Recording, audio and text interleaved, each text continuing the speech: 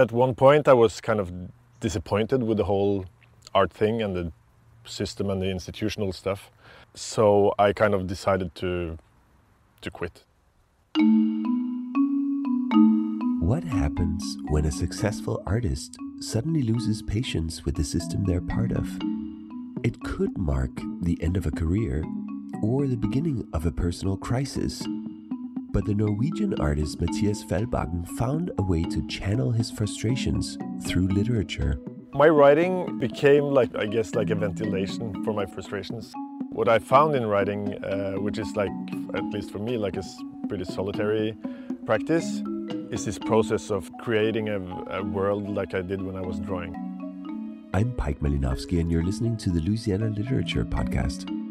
Fellbakken has since returned to the visual arts and is now a critically acclaimed writer and artist. When he visited the Louisiana Literature Festival in 2019, he talked about his fascination with vandalism, shamelessly stealing and sampling from writers without crediting them, and approaching literature through the lens of a writing artist. I came to writing through making art. I'm educated an artist. I had my ambition as being a visual artist, but I still had a surplus of ideas and motivations and stuff, and that sort of forced itself through in writing. So I actually kind of had my debut in Norway as a writer before I even started exhibiting, but I always considered myself being an artist. And then through writing I was sort of invited back into visual arts because these art types, they wanted to see what kind of art this writer made, There was a lot of thematics that I was interested in while studying art and stuff like that. But as soon as I understood what kind of institutional system this was, it didn't seem like the right place. It seemed like in my youthful mind then, some kind of charade or something. But there were themes and thematics, and I was interested, and I sort of just fictionalized or made a narrative out of a bunch of ideas that I had, and that became my first novel.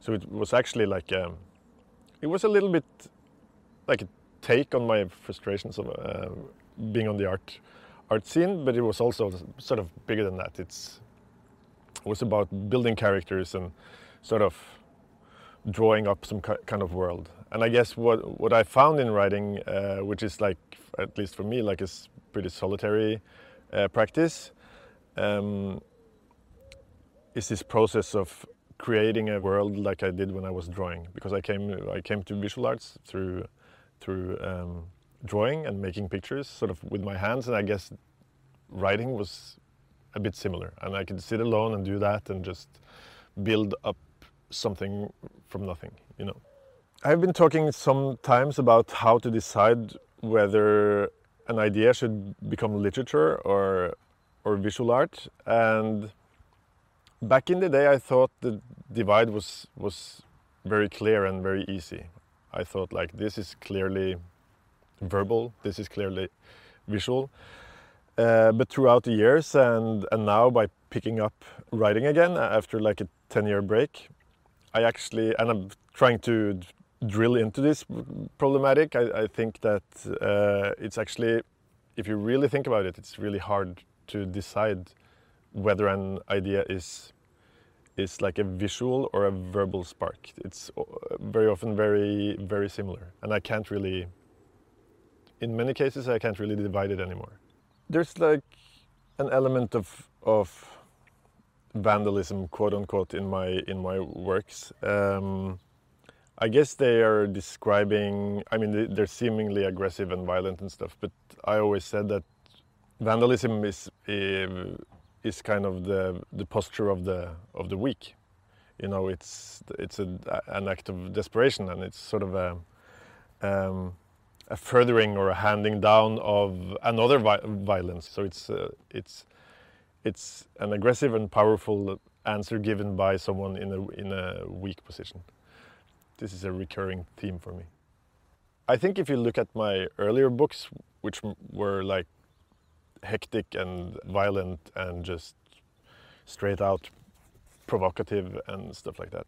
They were always about trying to localize the antagonist, or trying to answer what is antagonism. And I think this is a theme that has run throughout my whole practice, and it still does. So even though my latest book is calmer and seemingly more bourgeois in a way, it still has this theme of the antagonist, you know. It's all about droning around in this grand European cafe trying to find out who's actually the antagonist in this situation. What I learned from the art scene is that you can take anything in your surroundings and make it into art. So I have like no scruples with bringing anything in, and I kind of brought this credo also into writing. So I'm very often copying, stealing text, sampling, just stealing from other writers and putting it into my own text and not crediting the authors. So people who are aware, or I mean close readers, they will find tons of other text baked into my text and just stolen. Like 10 years ago, I made a series of smaller texts that were based on my Google searches, just the words that you had been searching.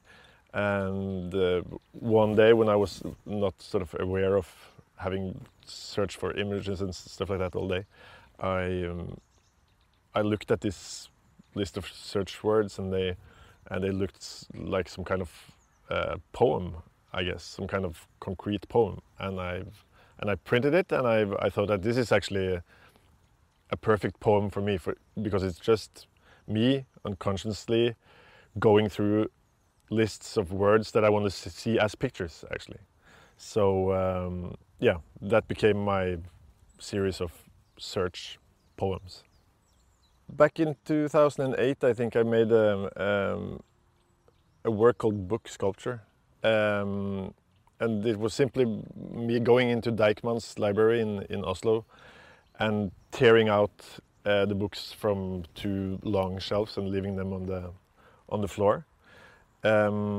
This was done in cooperation with the library, so it was a very controlled kind of vandalism, but it wasn't stated as being a sculpture.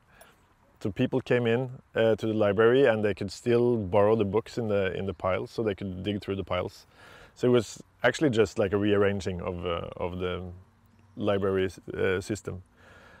I'd seen quite a lot of pictures of libraries after fires or disasters and stuff like that, and I always found that when books are thrown on the floor or books are falling out of the shelves, it's actually a very iconic or sort of deep image of like a system collapse. And it has a very physical element to it. People don't like to see books out of order. So I actually wanted to take this feeling and recreate it as sculptural presence. I did a sculpture of a tanker in Miami once, and it's not any tanker. It's the tanker from Steven Spielberg's debut movie called Duel, if you have seen that one.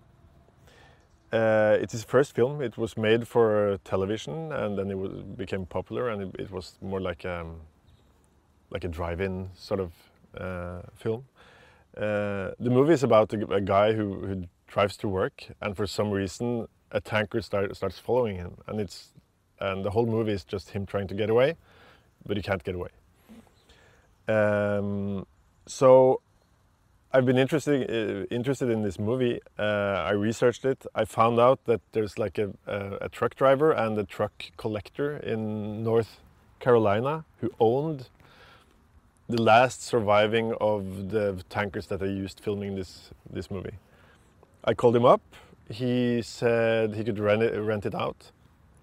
He had an even bigger truck that he put the truck on top of and drove down to Miami, and we rolled it out in the park like this, and it was standing there as a sculpture for a week.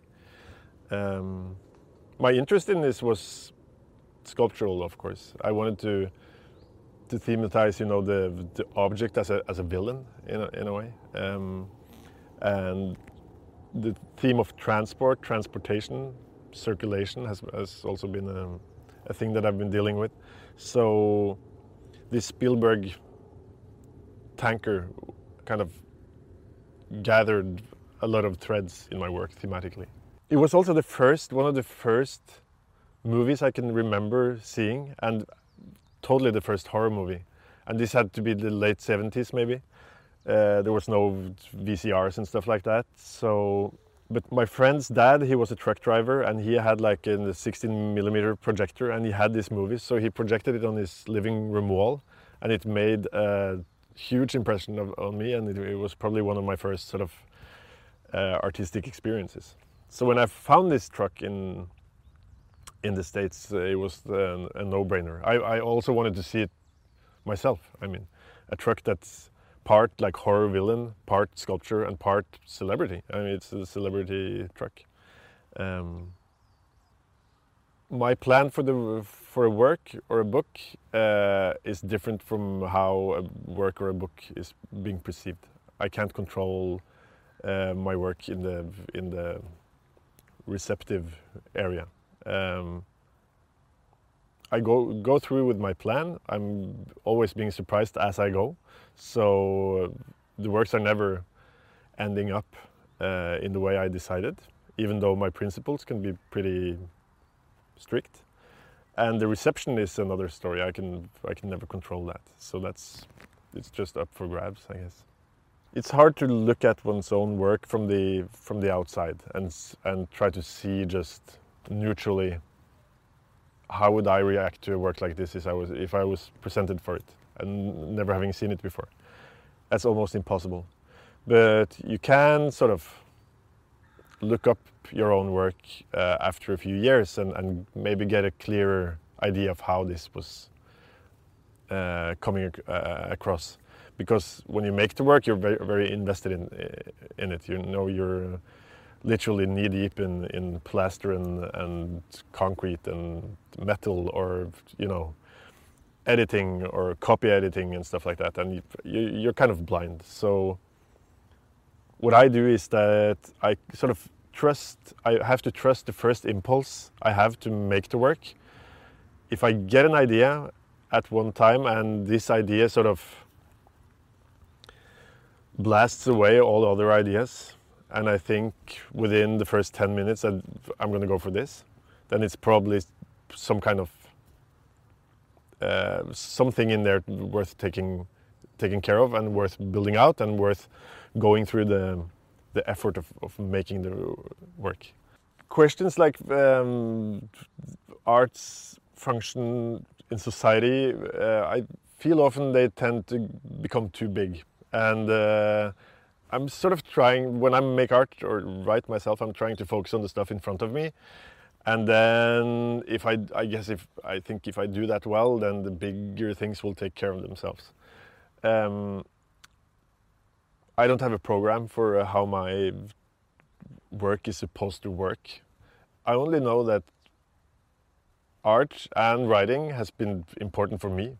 The stuff that has come my way has really been important for me and shaped my life. And if I can do something like that the other way, I mean, that's it, I guess.